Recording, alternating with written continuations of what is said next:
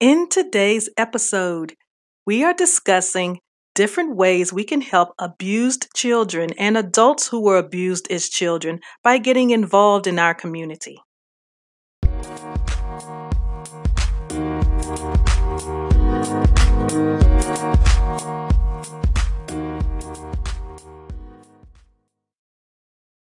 Peace and light, family. This is Elegant Granny, your creator and host of the Proactive Eye podcast. April is the month as a nation we raise the awareness of child abuse. Last week, we talked about ways to help abused children and adults molested as children as they come forward disclosing what has happened to them. This week, our focus is to discuss how we are able to support them through our community involvement. Whether it's your time or resources, everyone has something to offer.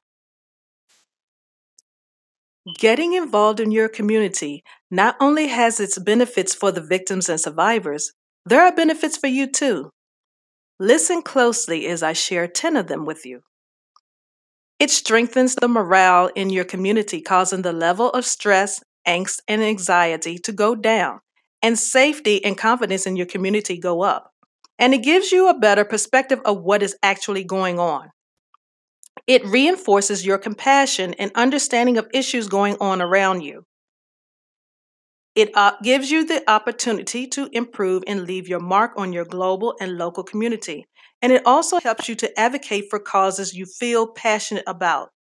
It has no time limit, so you can volunteer as much or as little as you please. It creates an opportunity and space for you to share your expertise. It helps you to find new interests and opportunities. From my experience, doors open for you as you volunteer. It helps build your social network. You may start off going from one thing to do and end up being drawn to something else you'd prefer to do or learn. Sometimes it even leads to that position you were looking for either on your job or in another place of employment due to gaining more skills. Gaining more skills add more value to what you already do. It helps to build skill sets. You are already able to utilize and strengthen those you have, and then you're also able to integrate them with new skills you learn as you become more involved in your community. Lastly, it looks great on a college application and even on your resume. I have listed 7 different ways you can get involved in your community to support those affected by child abuse, whether they are still a child or are an adult who has suffered from child abuse. Number 1 is form a neighborhood association or work with an existing one to organize community events. When neighborhoods work together to create family fun activities, the community benefits as a whole and children feel a part of a bigger family. You can create a babysitting co-op. This is a way for families to help each other instead of paying a babysitter.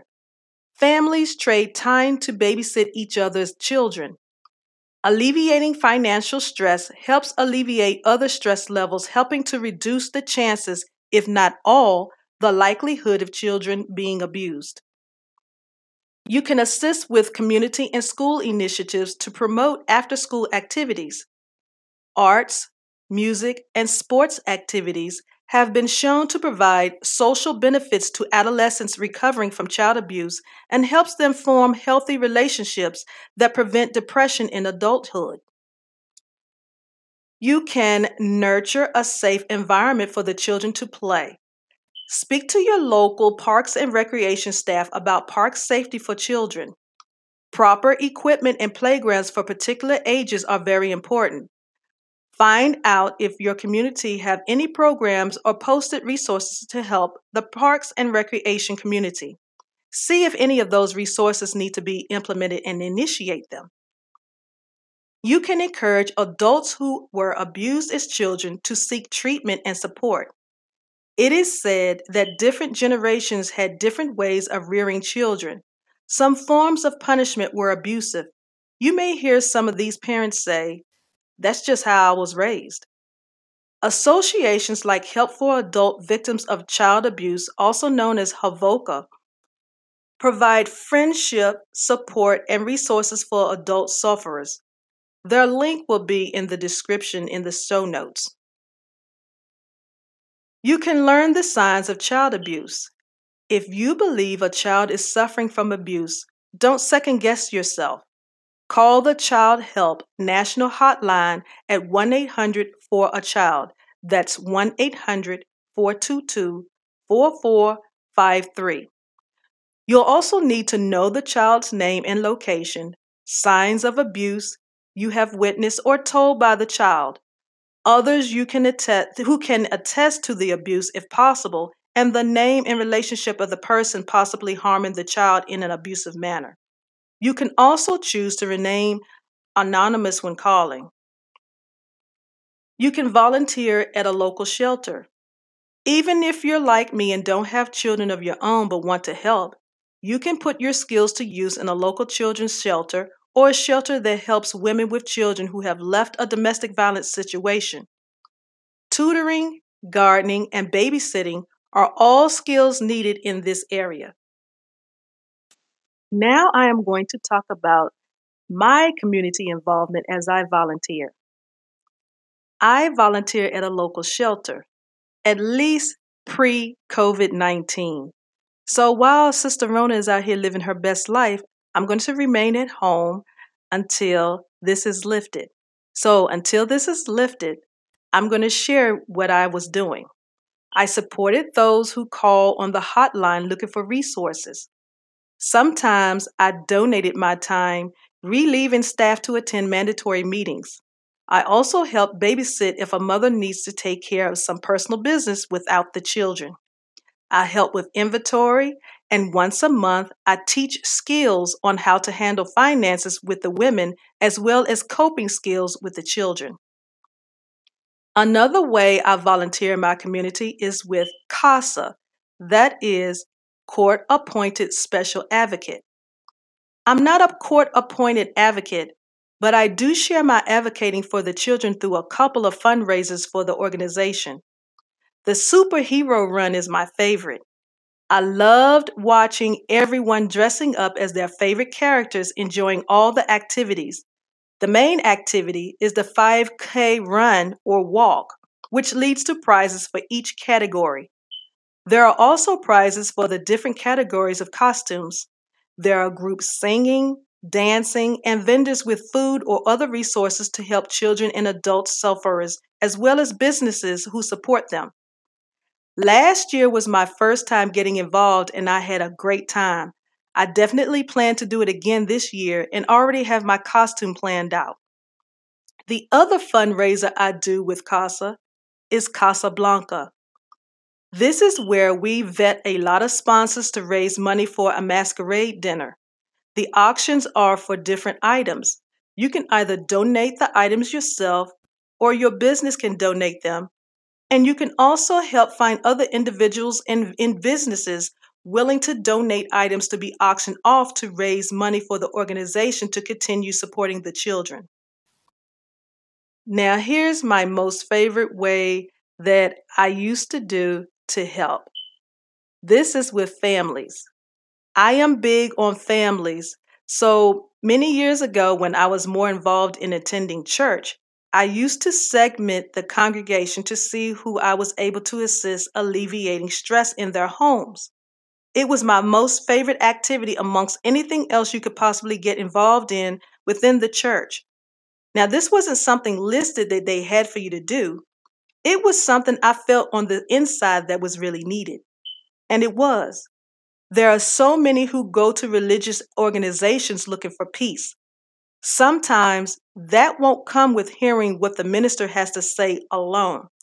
Sometimes it involves someone who is empathic enough to say, I'll be that extended family member to lend a helping hand. Now, here's what I would do. I targeted couples, especially those with younger children who couldn't always afford babysitting services so they could go out and enjoy themselves as a couple.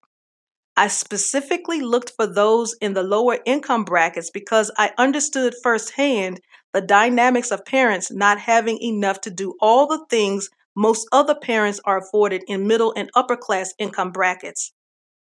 So the stress levels were significantly higher with these particular people. I offered my babysitting services as a volunteer, of course, and told the parents they weren't allowed to come back for at least 2 hours. They deserved a break. I even allowed them to use my car if they needed to.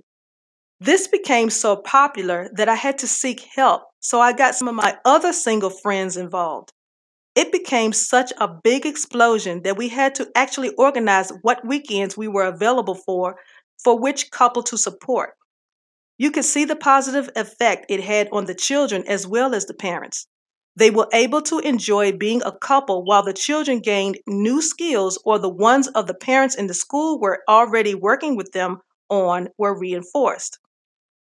That wee bit of a break for the parents made a big difference. It also reduced the likelihood of abuse in the home. This is how I became Granny. One of the children was unable to say God Mommy, so he kept saying Gwammy until he was able to say Granny. It caught on and everybody started calling me that. It was years later, as I decided to start a blog, that I used my affectionate name, Granny, and formed a business with it. Now you also have a little bit of the backstory of Elegant Granny. Hopefully, I have said something in this brief episode to help you be mindful of some things we are facing with our children in America, and also with our adults who were harmed as children. To all who share in helping our children and adults who suffered this travesty as children heal from these nasty wounds, thank you ever so much. We really appreciate you. You are a great asset in this world, and it is especially important after a life of any form of abuse to see a physician and a mental health specialist to help you excel as you recover. Let us know in the voice message on the Anchor app or by email at proactiveeye@gmail.com some things you do to help you recover. We would love to hear your story and get your perspective on why those things are valuable to you. This concludes our last installment for Child Abuse Awareness Month series.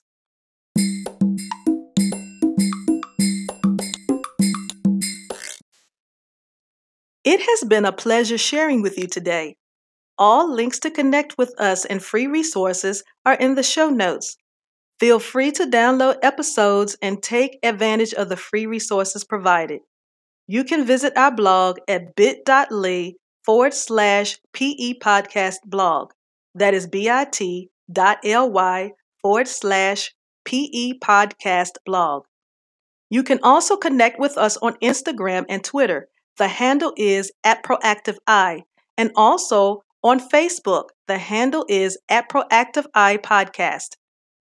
This has been your host, Elegant Granny. Thank you for your support and visit us again. And remember, healing is a continuous process, not a one-shot deal. Much love, peace, light, and healing vibes, family.